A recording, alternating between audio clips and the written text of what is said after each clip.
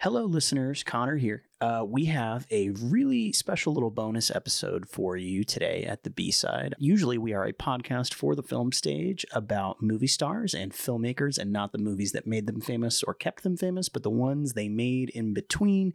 But today, Dan and I got to sit down with the wonderful experimental documentary filmmaker Bill Morrison, who some of you might know made the excellent film Dawson City Frozen Time, which is a great doc that we at the film stage love very dearly. He was kind enough to join us today to talk about a new short film of his that is premiering at the Turner Classic Movies Film Festival on May 7th called Let Me Come In.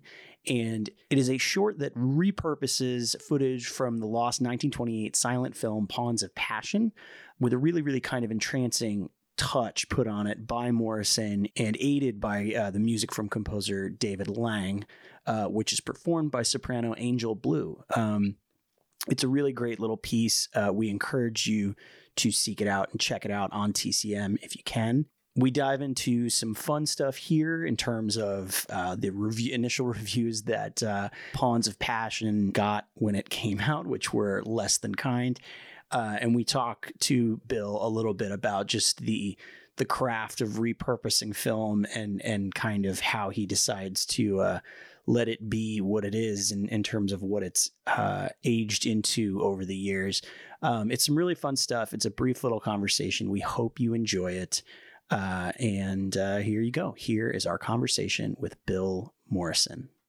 Hello, everybody. We are here with Bill Morrison talking about his career, but also about Let Me Come In, which is his new film, which comes from the 1928 film Pawns of Passion. Bill, how are you doing today? Good. Good to see you guys.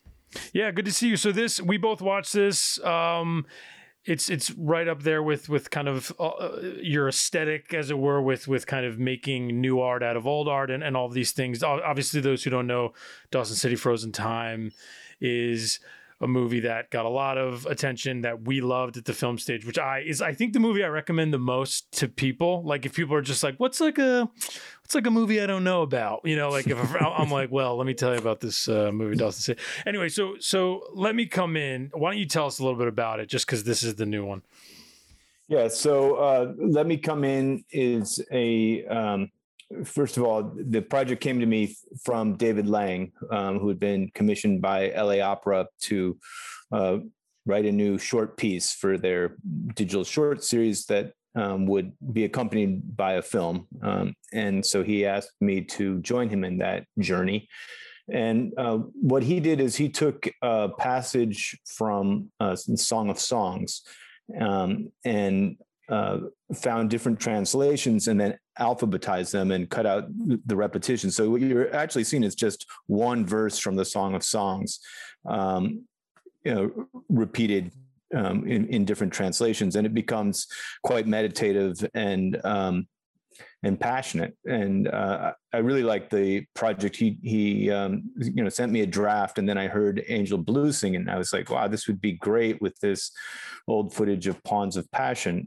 So part of my process is I'll often go down to the Library of Congress when they tell me that they've accrued some footage that they're going to throw out, but there's sort of a last ditch purgatory effort to save a few of the titles, and that falls to me. The Nitrate Vault manager, George Williman, will sometimes say, there's some stuff here I'm going to throw out and nobody's interested in, but you might be. So that always whets my appetite. And usually in pre-pandemic times, I would take a trip down to Culpeper, Virginia, where the nitrate vaults of the Library of Congress are, once, maybe twice a year, and see what had stored on their shelves for me in purgatory. And quite a few years ago, I think 2012 or 2013, this print of Pawns of Passion came across my transom, and I had it scanned by my friends at Color Lab back then, and it had sat on a drive for the most part. I think I used a clip here and there for different projects, but I really started to think about this whole progression of the woman being brought in and brought up the stairs and into the bedroom and being nursed back to health, and how that could work with this song. So I was really inspired by both David's words and music and also Angel Blue's interpretation of it. So that's what gave me the idea to use this piece.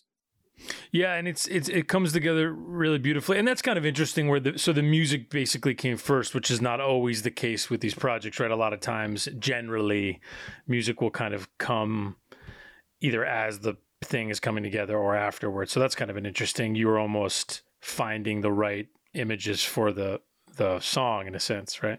Yeah, I mean, I think for most directors, they'll work the opposite direction. They'll have a cut and then work with a composer, usually at the very end of a project when they're running out of time and money, and we'll have a bunch of cues that they need fulfilled. And I have worked that way at Dawson City.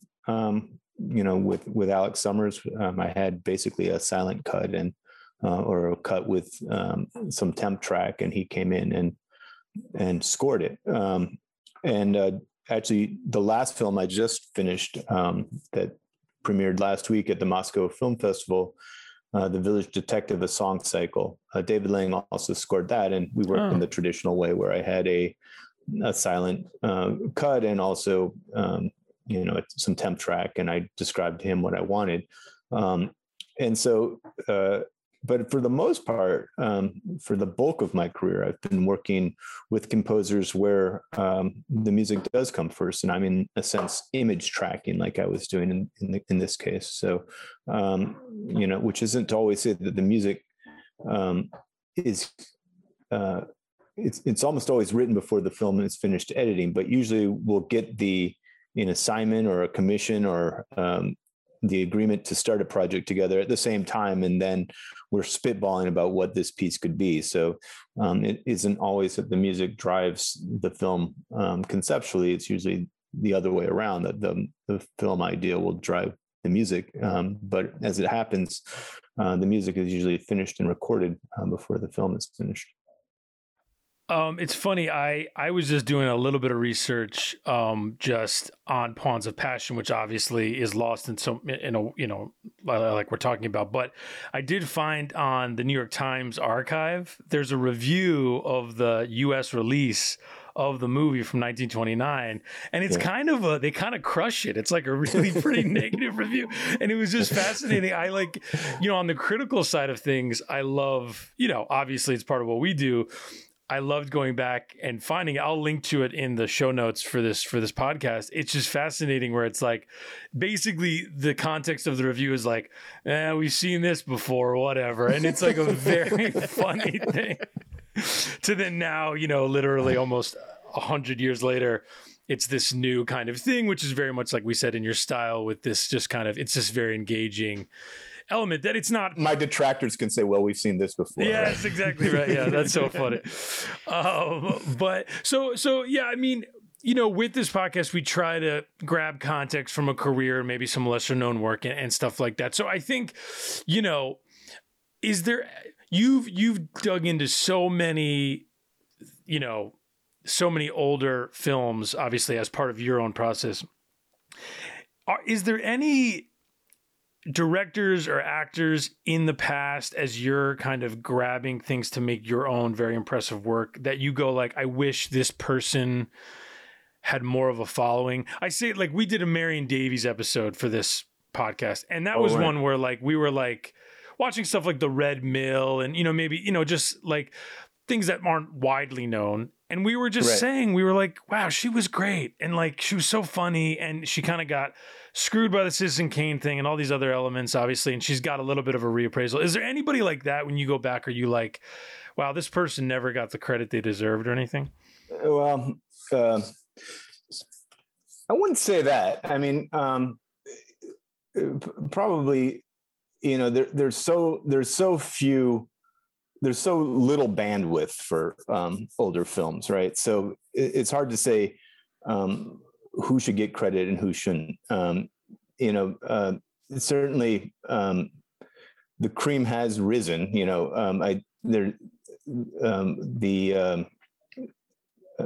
Dawson City was somewhat of a discovery for me, just to see, works by Lois Weber and Todd Browning that were lesser known, but these are well-known directors, and right. You see that the better directors make the better work. Right. So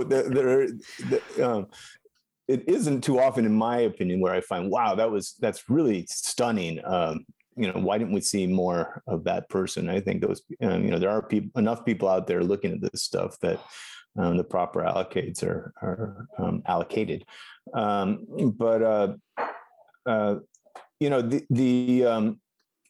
Working on this Russian film, however, that was a lot of stuff that I wasn't familiar with, because I was going back into silent Russian directors, and that was just a trove of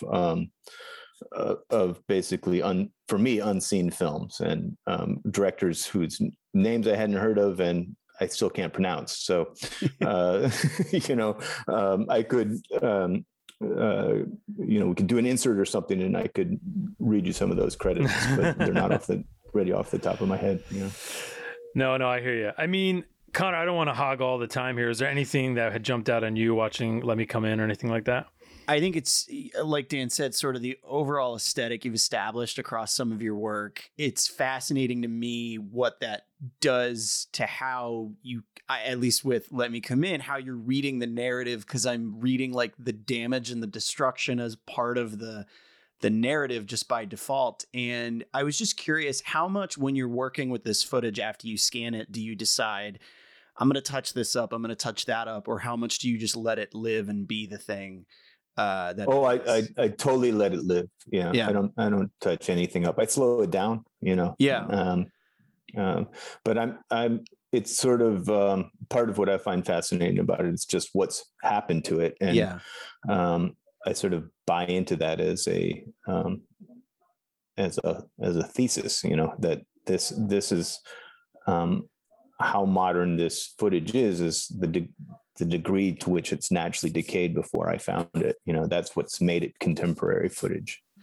Yeah. It brings, Connor, doesn't it bring you back to like the Hollis Frampton, Paul Sherritt's, like, you watch the thing and you make the narrative from kind of the abstract context and what it is you're actually seeing and watching it on, and the fact that you let it live. I mean, you see these, obviously this is a podcast, so listener, imagine if you will, but you see these moments where like their faces will morph together in this like swirl that, if I didn't know what you had just said, I might have been like, oh, that's interesting. Maybe they like did that in post, right? To kind of marry some sort of thing together. But the fact that you just kind of let it be what it is, I think, especially in the context that Dan, you just provided in terms of the negative reviews, the idea that like, this is a movie that existed, got slammed, got trashed literally, and then is resurrected in all of its sort of failure as this kind of beautiful piece of art. It's a wonderful thing to look at, and it's a really, really, really great little work. Oh, thank you. Yeah, I just with that if you look at that type of decay, every frame is different, right? So it's, if you were to go in and do some sort of After Effects or something, it would just be a tremendous amount of work. It's like it's nothing that an app could really do. That said, if someone wants to make a Bill Morrison filter and pay me, I won't use it, but I'll collect the royalties. So I know you have to move on to your next thing, but I just wanted to recommend kind of a B-side of your own, which I feel like we talked about this when we did an interview for Dawson City Frozen Time a few years ago. Your film, The Mesmerist, which I feel like we talked about briefly, that's one I just absolutely love. So if listeners, if you're going down the Bill Morrison rabbit hole and watching all of his work, that's one I would just highlight, because I think that's kind of a lovely, amazing one. They're all great, but obviously that's one. And of course, Dawson City Frozen Time is the standout, and you probably know that if you're listening. But I just wanted to mention that. And then also we should mention, this is part of, Let Me Come In is part of the Turner Classic Movies Film Festival, which, as you are listening, if you're listening as this releases, is going on right now. Bill's got his film there, and there's a lot of great stuff on there. I've been kind of catching up with it as we've been preparing for this and other elements. So that's super exciting. But Bill, thank you so much for talking with us. Guys. No worries. No worries. No worries. Everybody look out for Let Me Come In and all of Bill's work. Check out Turner Classic Movies Film Festival currently, and thank you very much. And there you have it. We're super grateful to Bill for taking the time. And again, reminder, if you do want to watch Let Me Come In, you can watch it on TCM as of this recording tomorrow, May 7th.